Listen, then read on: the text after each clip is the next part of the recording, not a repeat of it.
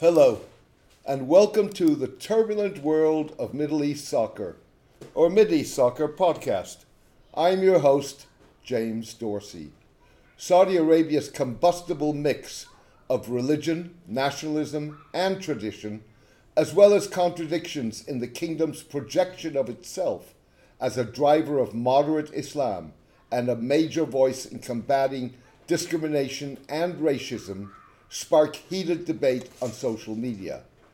How the mix plays out will ultimately spotlight the outcome of Crown Prince Mohammed bin Salman's efforts to inject a heavy dose of nationalism in a Saudi identity that historically has been shaped by religion.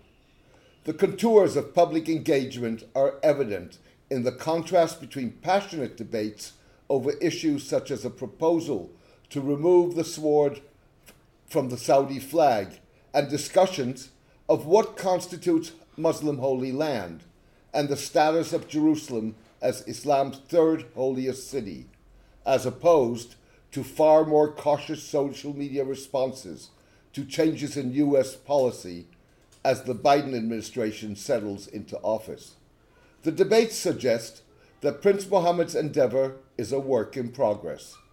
Like the United Arab Emirates, Saudi Arabia has emphasized its desire to end the 6-year-old conflict in Yemen in response to President Joe Biden's halt to sales of arms that would be used in offensive operations in the war-ravaged country. The kingdom has been largely silent about the State Department's subsequent announcement that it was revoking the Trump administration's designation of Yemen's Iranian-backed Houthis as terrorists. The lack of debate about the Saudi response likely reflects popular sentiment in favor of an end to a military conflict that the Gulf states cannot win, as well as endorsement of Mr. Biden's reiteration of the United States' commitment to the security and stability of the kingdom.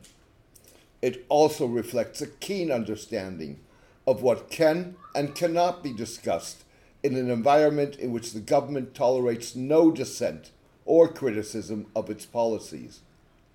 So does the lack of discussion of the government's limited effort to evade being targeted by Mr. Biden's insistence that his administration will make adherence to human rights a central plank of his foreign policy.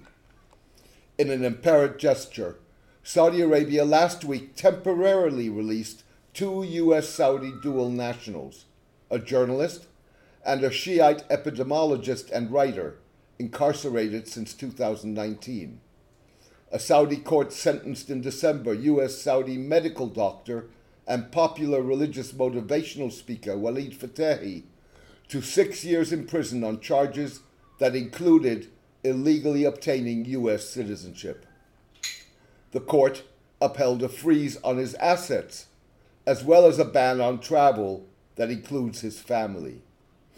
At about the same time, another court sentenced Loujain al-Hathloul, one of several detained women activists, to 5 years and 8 months in jail, 34 months of which were suspended. The court ruling sparked expectations that Mrs. al-Hathloul could be released next month. By contrast, Saudis have been vocal when it comes to repeated reports that the UAE-backed Southern Transition Council in South Yemen maintains relations with Israel, as well as the removal of TV personalities perceived to be critical of government policy. Nationalism, as well as religion and tradition, appear to be major drivers of criticism of a proposal by Saudi writer Fahad al-Ahmadi to remove the sword from the Saudi flag in a bid to counter perceptions of Islam as coercive and violent.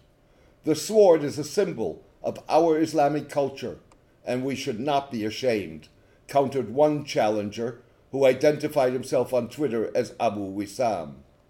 Similar drivers were evident in responses to articles in Saudi daily newspaper Okaz suggesting that Mecca rather than Israel was the Holy Land, and that Jerusalem's Al-Aqsa Mosque, Islam's third holiest site, was originally built in a village near Mecca.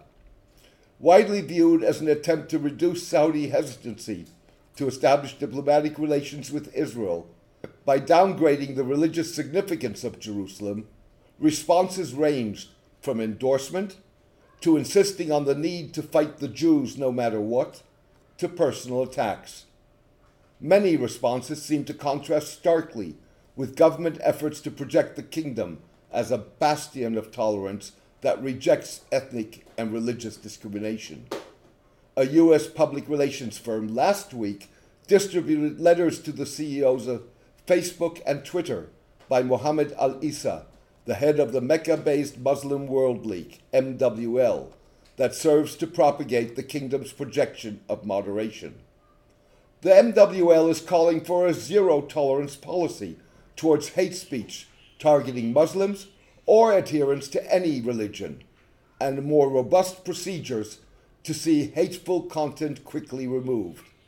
The MWL stands ready to begin an open and constructive dialogue with all social media companies so that we may together end the spread of hateful ideologies, Mr. Al-Issa wrote. The debate suggests that despite significant progress in Saudi endeavors to remove hate speech from school books, and the recent publication in Saudi media of op-eds penned by Israeli authors, the League may do well to help counter hate speech at home, alongside projecting a kingdom as in the forefront of the fight against racism, despite banning public religious expression by non-Muslims, including the opening of houses of worship. A recent Israeli report on Saudi schoolbook reform suggested that amidst a battle for the soul of Islam waged by Middle Eastern states, including Saudi Arabia, Turkey, and Iran, as well as Islamists, Muslim ultra-conservatives, and external powers competing for religious soft power, the efforts needed to induce deep change seem to remain Herculean. The battle for the hearts and minds of people in the Middle East and North Africa is far from concluded. If so, consistency in domestic policies, as well as international projection, is what is likely to separate the wheat from the chaff. Thank you for joining me today. I hope you enjoyed the podcast. A written version of this podcast is on my blog, The Turbulent World of Middle East Soccer, at mideastsoccer.blogspot.com. Please join me for my next podcast in the coming days. All the best, and take care in these trying times.